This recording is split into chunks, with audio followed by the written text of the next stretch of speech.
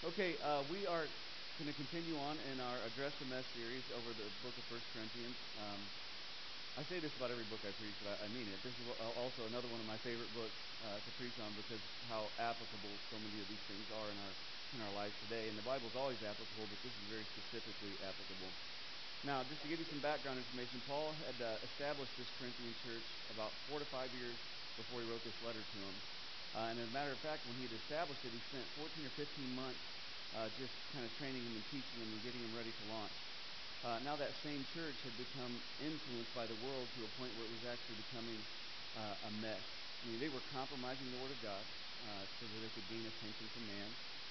They were becoming immoral. They were becoming self-righteous. It was just a mess that this church was turning to. And like any self-righteous people, they inevitably became judgmental.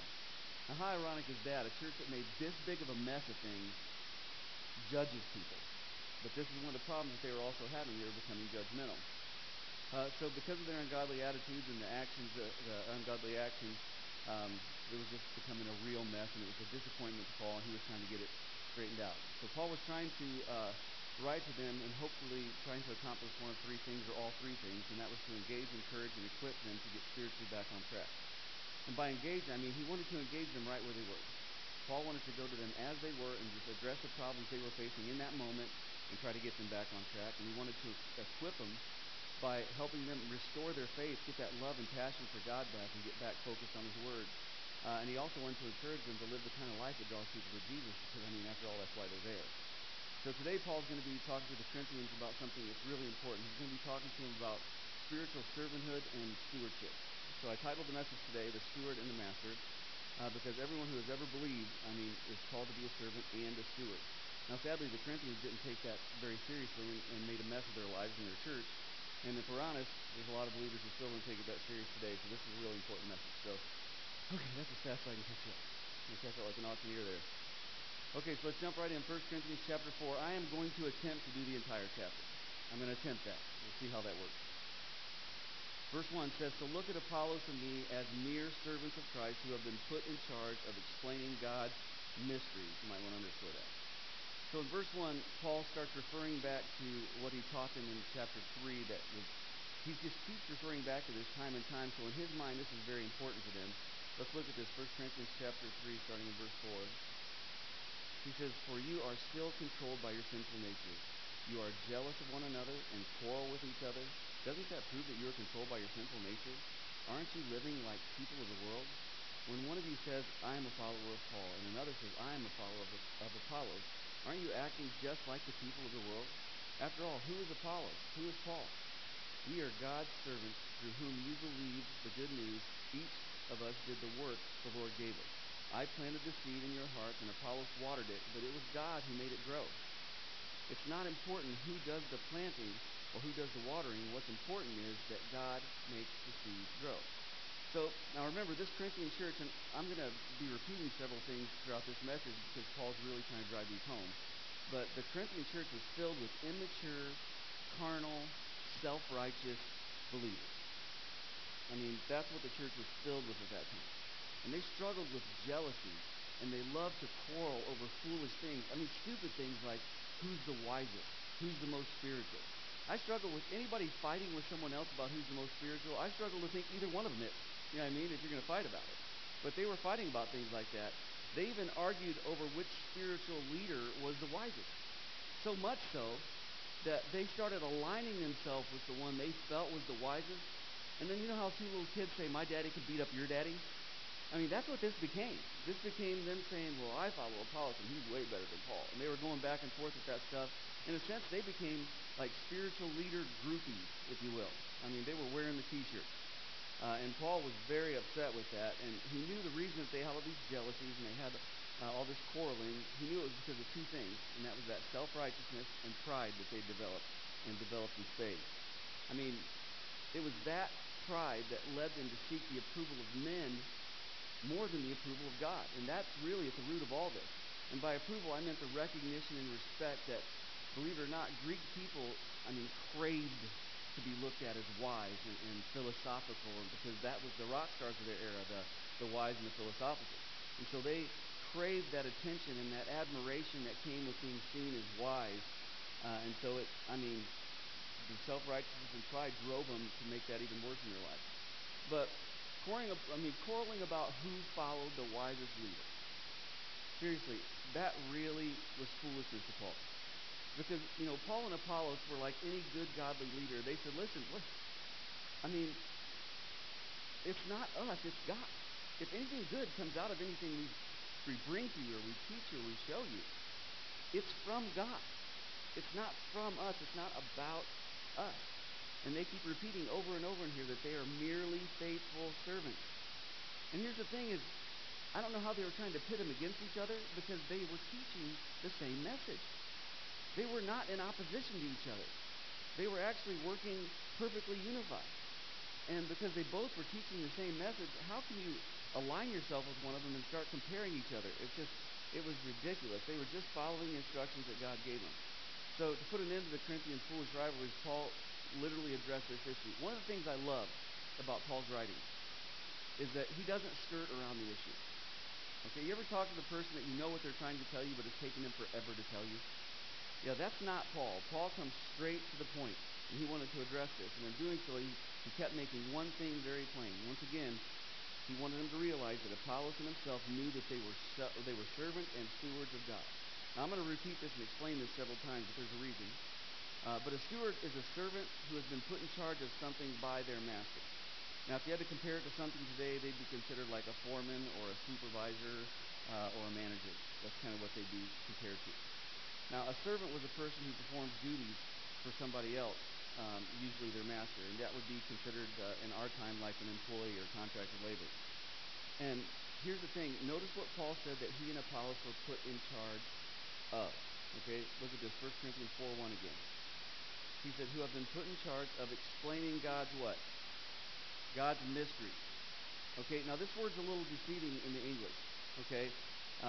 Because really what he was saying here was that by explaining God's mysteries was that he was teaching and training them in the truths of the Word of God. That's basically what he was saying.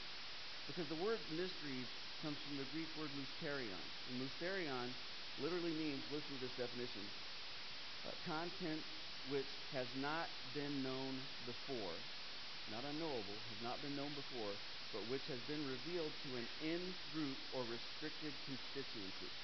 So a mystery isn't something that can't be known, it's just something you don't know yet.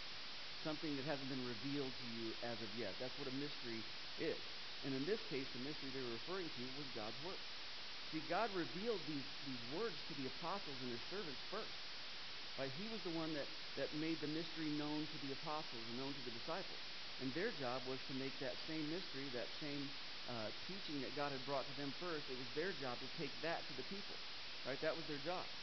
And Paul and Apollos knew in doing that, they didn't do anything but do what God told them to do. So it didn't warrant them having groupies, and they didn't want the groupies. They didn't like it. I'll tell you what, when you're in leadership and you start liking the groupies, get out of leadership because it will destroy you. Neither one of these guys had that. They were just trying to teach what God had taught them and teach them to love God and have allegiance to God. Now, in verses 1 through 3, if I'm moving too fast, let me know. I'm going to try to get through this chapter. I'm not saying I'll slow down, but you can let me know. But anyway, in verses 1 through 3, it starts becoming really obvious that there's some more serious problems he needs to address. And see if you can pick this up. 1 Corinthians 4:2 says, now a person who is put in charge as a manager must be faithful. As for me, it matters very little how I might be evaluated by you or by any human authority. I don't even trust my own judgment on this point. So he starts chapter 4 off by saying, once again, he's doing this comparison between a secular steward and a spiritual steward, right? And I'm going to give you this definition again. A steward is a servant who has been put in charge of something by their master. And that's why he, intentionally used the words that they were put in charge and had to manage, right? What he said in verse 1 and 2. So a steward is basically a manager of whatever is assigned to them by whoever their master is. That's what it is. So then Paul reminded them that stewards should be faithful. Now, at that time, things were different. I mean, you didn't sit at home and expect the government to take care of you back then. It was totally different. If you sat at home and did nothing, you starved to death. Okay, that's how it worked at that time. So if you were a steward, like for instance, a lot of times they would have stewards that were hired over their homestead. If you were a steward and didn't do your job, you would lose your position. At the very least, you would lose your position. All right. A lot of times it would ending up in legal trouble, either with that master that you served or with the local authorities, because that was a contract was taken very seriously, and they were supposed to be accomplishing this task that was given to them. Right. And so what Paul was doing was saying, listen, just like when you are a steward, because a lot of these people probably work for other people. He was saying, just like you're a steward and you got to do your job or you're not going to succeed, so also stewards of God have to do what God told them to do if we want to succeed. Right? But it's obvious that, something's going on here. Why would he even defend himself like that? Now, some theologians believe that 3 through 5 prove that Paul had some opposition in the Corinthian church. Some theologians even say there were people who hated him in that church, and that they were judging him and trying to start rumors about him. Imagine how weird that would be, somebody trying to start rumors about spiritual leaders. Wouldn't that be weird? But it was happening, and so he addressed it. And I totally agree with the theologians for once. I agree with them. I think this absolutely is proof that something's going on. In verses 3 through 5, we'll see that more. It sounds like someone's unjustly judging him. Look at verse 3. It says, "As for me, it matters very little how I might be evaluated by you or by any human authority. I don't even trust my own judgment on this point. My conscience is clear, but that doesn't prove I'm right. It is the Lord himself who will examine me and decide." Have you ever known that person who genuinely doesn't care what people think about him? Raise your hand if you've ever met that person, genuinely. Like 4 people. That's shocking, even that many. But when you meet someone like that, I almost envy him.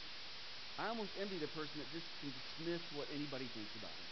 Just blow it off, not give it a second thought. I almost envy those people. Imagine being so confident that you don't even worry what anybody thinks except God. Being that confident in God. I envy those people because I'm not always that way.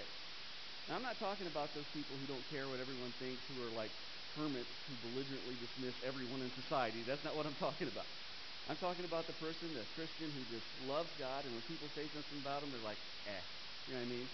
Listen, if you're going to be in leadership, you better find a way to get that way, because they are going to talk about you. Trust me. There's probably going to be people talk about me as they leave today. I'm just saying. So that person who didn't care and was just focused on pleasing God, that was Paul. That was the Apostle Paul, and I have some theories on that. Because as soon as he believed, he became this confident servant of God who was so focused on serving and pleasing God that he was able to push out the voices that everyone else was throwing at him. But before he converted, remember, he was the up-and-comer in the Jewish faith at that time. He was the up-and-comer, right? And so he probably spent a lot of time trying to please the Jewish leaders so that he could move up, in the ranks. He probably spent a ton of time trying to do the things they told him to do and do them the way they told him to do them, hoping that they're going to be impressed with him. But once he believed, those same leaders he spent so much time trying to impress just completely wrote him off and turned on him, just immediately turned on him. And that's probably why he learned to not care what people thought. Because he's like, you know what? I cared at one time. I poured everything I had into the Sanhedrin, into these Jewish councils and Jewish leaders, just hoping to get some respect from them.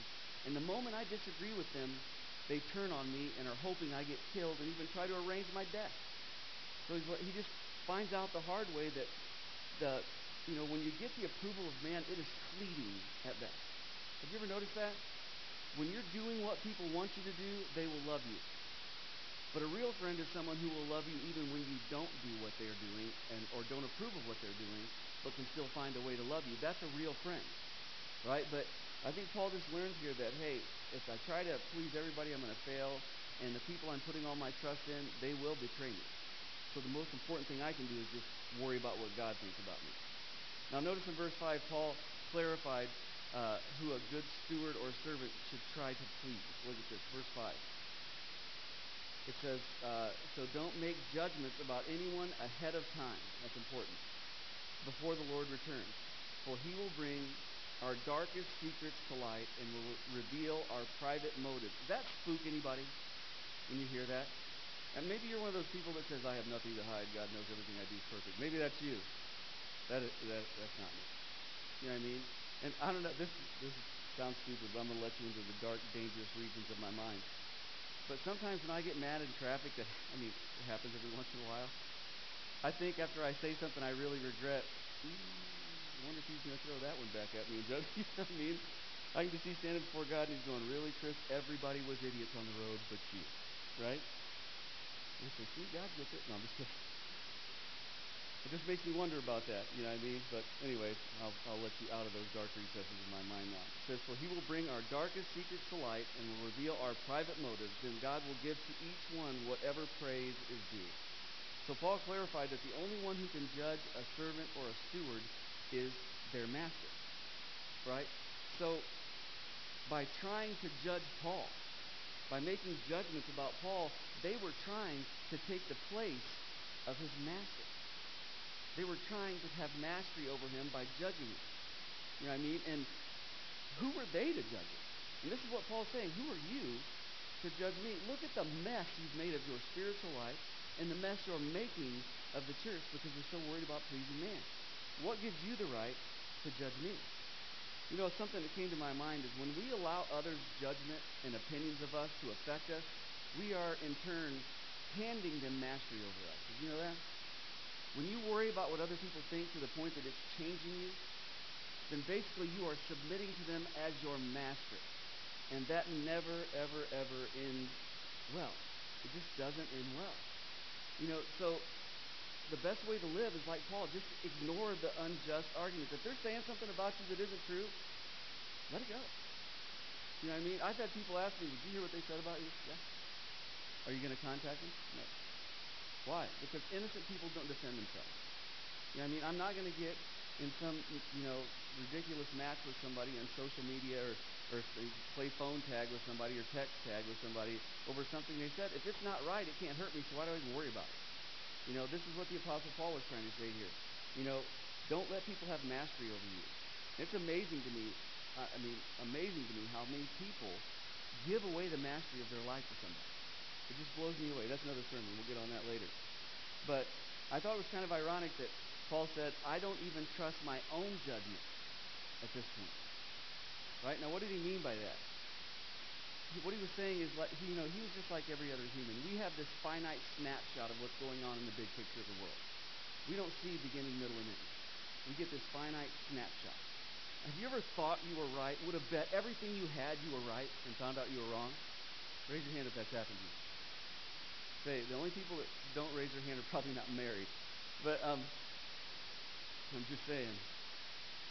I don't know, hush, because Jenny might be listening online. Anyway, but have you ever really believed with all your heart, were willing to defend, I am right in this one, I'm not backing down.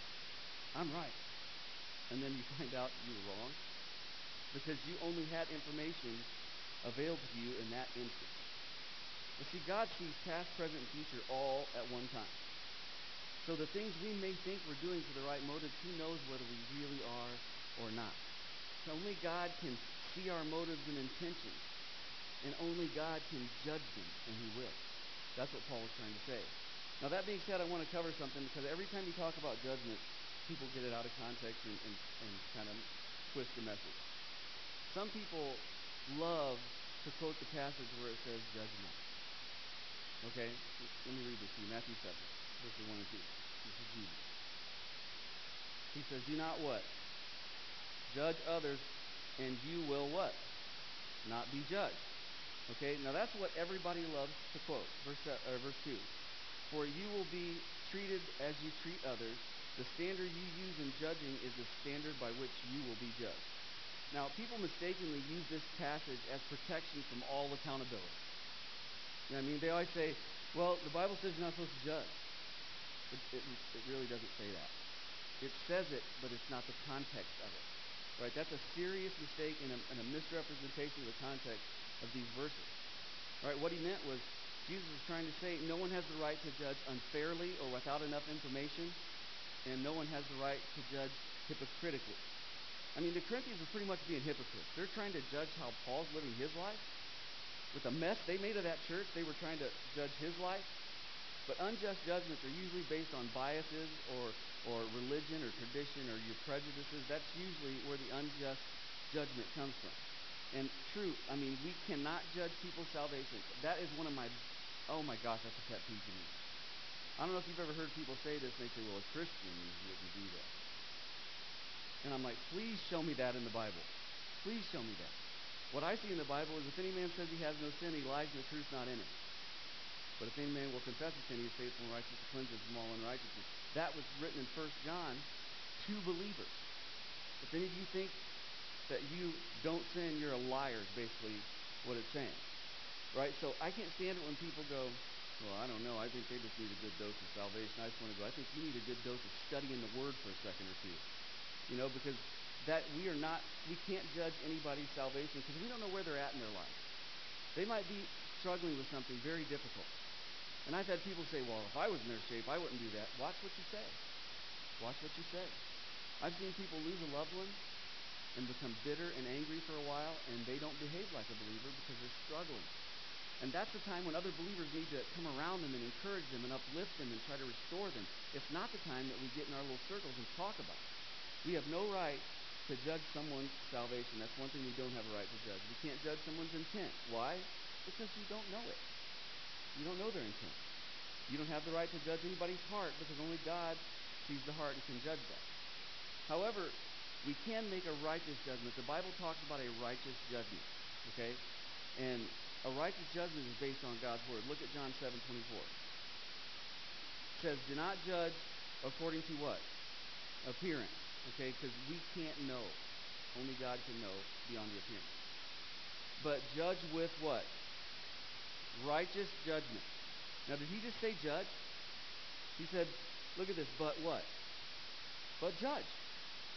Well, I thought just a little bit ago you said you're not allowed to judge. That's what people always quote to you, right? Because they use that out of context. They say, oh, you can't judge me. Well, evidently there is a type of judgment that he allows. He says, do not judge according to appearance, but judge with a righteous judgment. And later in this book, Paul's going to remind us that believers someday will actually not only judge the world, they'll judge the angels. Okay, look at this, 1 Corinthians 6, starting in verse 1. It says, does any one of you, when he has a case against his neighbor, dare to go to the law before the unrighteous and not before the saints? Or do you not know that the saints will judge what? The world. If the world is judged by you, are you not competent to constitute the smallest law courts? Think about this. I love this. It says, do you not know that we will judge what? Angels. How much more matters of this life? Okay, so it sounds like there's a contradiction here, but there's really not. Right? So a righteous judgment is judging according to God's word, and according to his standard, not your standard. It can't be about your standard. And a true righteous judgment is made with the hope of restoration, not being condescending, not trying to one-up them or not trying to put them down so you can lift yourself up. A true righteous judgment involves a desire to see someone restored. Look at this. Galatians 6:1 talks about this, and I'll stop because we can't preach on this very long. But it says, brethren, even if anyone is caught in any trespass, you who are spiritual, restore such one in a spirit of what? Of gentleness. Each one looking to yourself so that you too will not be tempted. You know what he was saying there? When you see someone that's out of the will of God, make sure you go to them in a loving fashion with the hope of restoring them. And be careful what you say about them, because you never know when that will be you. Be careful. Okay, now let's move on. Starting in verse 6. It starts talking to the arrogant. It says, dear brothers and sisters, I have used Apollos and myself to illustrate what I've been saying. If you pay attention to what I have quoted from the Scriptures, you won't be proud of one of your leaders at the expense of one another. He's saying, if you really knew the Scriptures, you wouldn't be trying to see who was better, Apollos or me. You'd realize it was all God. That's basically what he's saying. Verse 7, for what gives you the right to make such a judgment? What do you have that God hasn't given you? And if everything you have is from God, why boast as though it were not a gift? You think you already have everything you need. You think you are already rich. You have begun to reign in God's kingdom without us. I love that. I'll explain that in a minute. I wish you really were reigning already, for then we would be reigning with you. Oh, I can't wait to explain that. But anyway, I love how Paul calls out the arrogance of the Corinthians who are judging people unjustly. He just calls them out, right? And he reminded them that they had no right to feel superior to anybody. They had no right to feel superior to anyone else Because anything they had that might make them feel superior, whether it be wealth or position, or whether it would be, a power they had been given, it was all made possible by God. So they had nothing to be arrogant about. This is what he was saying. Especially when they used their unjust judgments to cause strife and discord, which he brought up again. He said, especially, when you're like trying to pit leader against leader to make yourself look good, is basically what he was trying to say here. I love how he reminded them that all that self-righteousness that was pulling them away was just foolishness. They developed this false sense of superiority when in all actuality they were spiritual pygmies. And they were trying to judge as if they were these spiritual giants. And he just calls them out. And Paul even said they acted as if they were already reigning in the kingdom, talking about the millennial kingdom, right? Because they acted like they had it all spiritually together. They acted like they were already rich and in the spirit and rich financially and had everything and needed no one because they were so self-sufficient and righteous. Then Paul mocked them and he says, basically, here's how I interpret what he was saying. I wish you were reigning because we would be also. Because if you're good enough to reign in the kingdom, everyone is. That's basically what Paul was saying to them, because reigning in the kingdom is a gift given to the faithful, when they're judged before the millennial kingdom. And he's saying, if with all the train wreck you've made here, you get to reign, well, then all of us should be good. We should all be able to reign. Now, in verses 9 through 13, Paul gives the Corinthians just a glimpse of the sacrifice leaders make. This section is kind of, I could have spent a lot of time on this, trust me. Starting in verse 9, it says, instead, I sometimes think God has put us apostles on display. Like what? Like prisoners of war at the end of a victor's parade, condemned to what? So he says, sometimes I feel like God has put us on display like a criminal who's walking the green mile. That's basically what he's saying here, right? And I mean, that's basically exactly what he's saying. He says, we have become a spectacle to the entire world, to people and angels alike. Our dedication to Christ makes us look like fools, but you claim to be so wise in Christ. We are weak, but you are so powerful. You are honored, but we are ridiculed.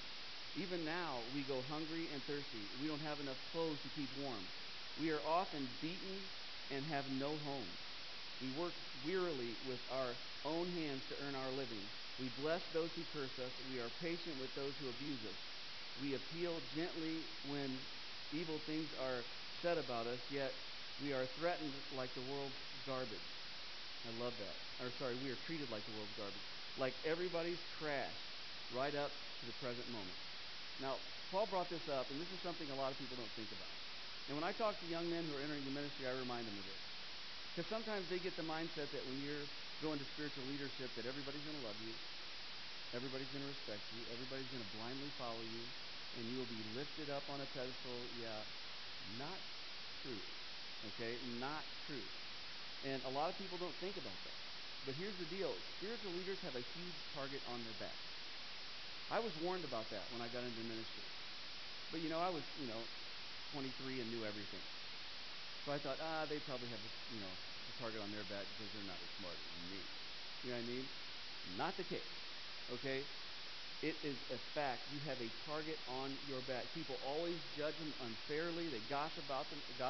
They persecute them. I mean, even little things. I remember when I was working in the factories, when we just started the church and they didn't have the money to put me in full time. So I was working there and here. And people would say things, just little things to make stabs at me. They'd say things like, hey, I'm hurt. You want to heal me there, preacher? They just constantly making little stabs, or they call me Jimmy Swaggart, which, yeah, that lit some jets. But, yeah, I mean, this is part of and I always think to myself, I don't have it as bad as Paul did.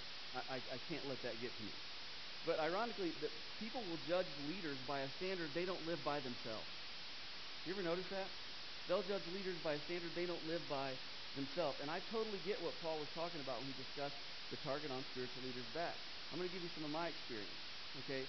People have gotten mad at me for trying to reach people for Jesus that they don't like. I wish that were a joke. Literally, someone had come to Christ, they started attending church, and someone told me, I'm not going to go to church there. And I said, why? Well, so-and-so's coming there, and I can't stand them. Like I'm supposed to say, oh, well, then I'll take them out. I mean, If you don't like them, how about you let me win them to Jesus? How about you let me try to lead them to Jesus? Maybe Jesus will make them somebody different. But I literally had a lady tell me one time, I can't stand that girl. I'm like, she's like 10 years older than me. How do you even know her? I just can't stand her. If she goes there, I'm not going. I'm like, well, if you need help find another church, let me know. Because I'm sorry, I'm not going to back away from winning somebody to Christ because you have some petty difference with them. And it's unbelievable. I've had people get mad at me for trying to reach people they don't like. I've had people, this is terrible. I've had to deal with people, even leaders, who just don't want to be led by anybody. I've had to deal with that. You know what I mean? And something that should be easy isn't. Like, hey, let's all get together and make a decision that helps the church, and it turns out being a squabble, and you're going, we're trying to think about the church here, not ourselves. I see that all the time. I'm not saying with my current leadership, or am I? No, anyway. I'm constantly dealing with people who forget leaders work for God. They don't become Him. Let me explain that. I can't tell you how many people have been mad at me for not showing up at something I didn't know about. They're like, why weren't you there when my grandma had surgery? I'm like, oh, I'm sorry, I didn't see it in my planner. Did you contact me? No. Oh, you must have contacted Anita. Maybe I missed your text. No. Who'd you contact? Oh, I put it on Facebook. Oh, well then it should be seared in all of our hearts. You put it on Facebook. And I said, why didn't you call me? Well, I put it on Facebook. Yeah, and the same phone you used to put it on Facebook has my number in it. You can call me or text me. I had someone get mad at me one time and leave the church. Leave the church because they had an abscessed tooth pulled and I didn't show up before that surgery. I thought it was a joke at first and I laughed, which I probably shouldn't have. Because I couldn't imagine someone really getting mad at me over an abscessed tooth. And I looked at her and I still thinking it was funny and it was a joke. I looked at her and I said, well, it looks like you survived it by the hair of your chin. Yeah, they didn't think that was as funny as I did. They left the church. People got to realize something. We serve God. We are not Him.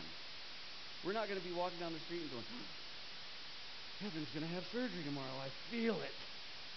See if I can. Oh, yeah, I feel it. It's at Parkview at 2 o'clock in room 1304. That's where I got to be tomorrow. Let me levitate and float with the Spirit there. You know what I mean? That is not how it works. Heaven forbid, when you meet us, you don't put your big boy or big girl pants on and, I don't know, try that. Because we'd love to be there. But I wish I had $1 for every time someone was mad at me for not attending something I didn't know they wanted me to attend. Don't get me started. That could be a long message. Right? I've had Christian people get mad at me over softball. In a game, playing someone. Another believer. Thinking we're all here to win people to Jesus. That's why we're coaching. And they won't even shake my hand at the end. I'm like, it's a game. At the end of the day, it's a game. Get mad at me. Well, you're a preacher. You should know better. Know better than what? To beat you? I'm sorry. Get better. Anyway, I'm not going on a tirade. But what I've experienced, again, just pales in comparison to what the Apostle Paul had to face. I mean, it pales in comparison. Let's look at verses 14 and 15. He says, I am not writing these things to shame you, but to warn you as my beloved children. Underscore warn if you're following along your Bible.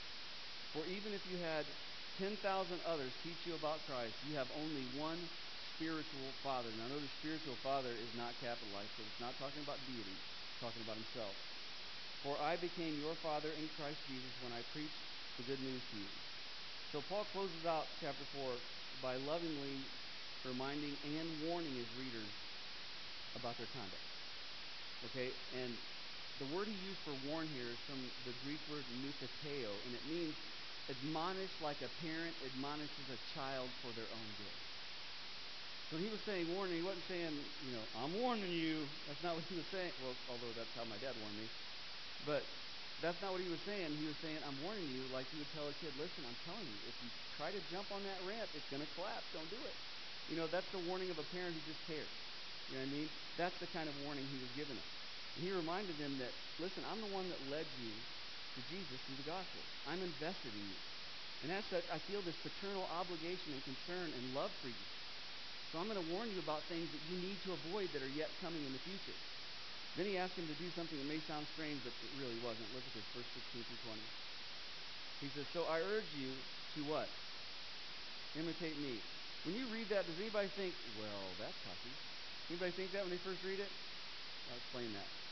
Verse 17, that's why I have sent Timothy, my beloved and faithful child in the Lord. He will remind you of how I follow Christ Jesus, just as I teach in all the churches wherever I go. So, you got to remember, this isn't Paul being arrogant. Okay, Paul viewed his life as being totally in submission to God and God's word and God's authority. And he sent Timothy to attest to that fact. He's saying, listen, I've been with him through these journeys. He's legit. He's seriously concerned about seeing the will of God done. Paul wasn't saying, be like me, I'm awesome. That's not what he was saying. Paul was saying, submit and trust God like I do, and he'll use you just as much as he uses me. That's what he meant by, imitate me.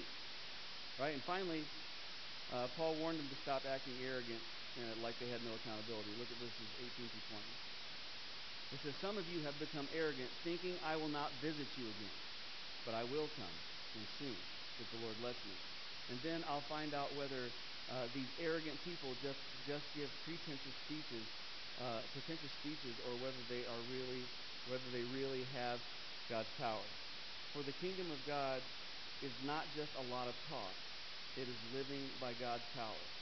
Which do you choose? Should I come with a rod to punish you, or should I come with the love and a gentle spirit? This is kind of funny in a way. He's basically saying, evidently there was leaders there who thought, okay, Paul's not coming back, so somebody has to be the big guy. It might as well be me.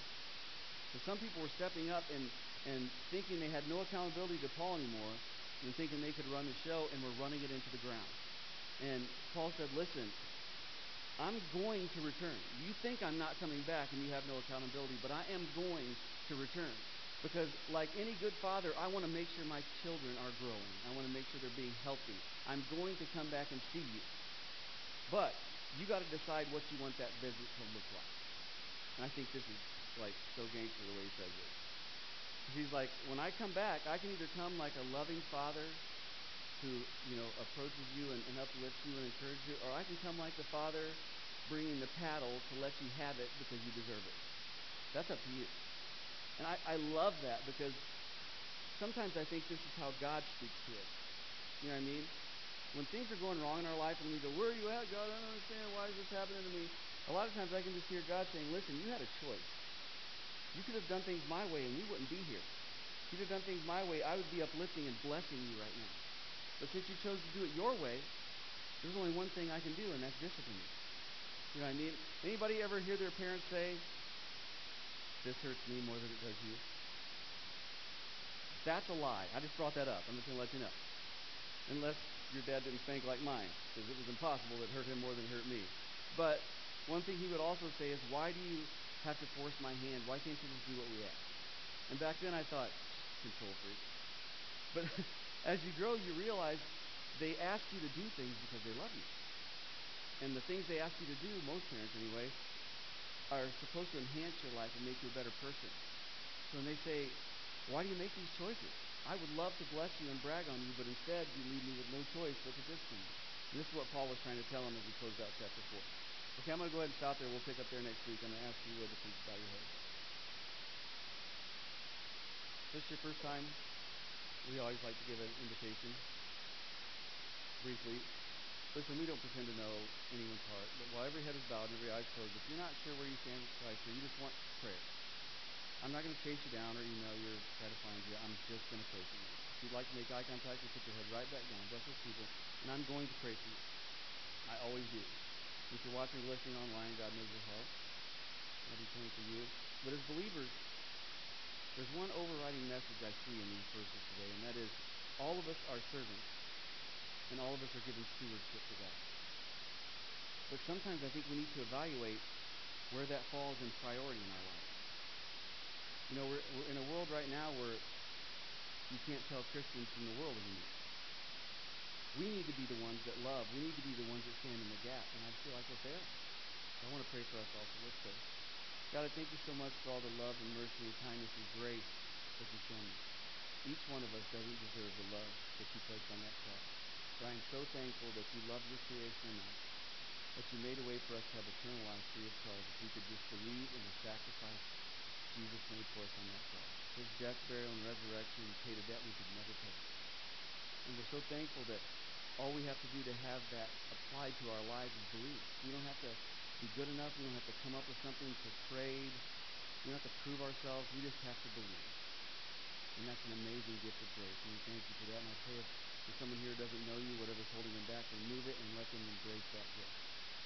But God, for those of us who are believers, it's so easy to just be a spectator, to sit back and wait for someone else to be the spiritual one. But God, we know that there are people that we are placed here to reach, and we're failing. Give us a passion to be good stewards and servants once again. I believe the days are drawing close, Lord, and we need believers who are willing to reach out and love people. Let us be those believers. Put a fire in us to serve you again. We just thank you, God, for all that you're doing. We ask you to go with us as we leave here. Keep us safe. If you don't return to take us home before we meet again, let us come together one more time and give you all the praise, honor, and glory. We pray, Lord. We ask these things in Jesus' name.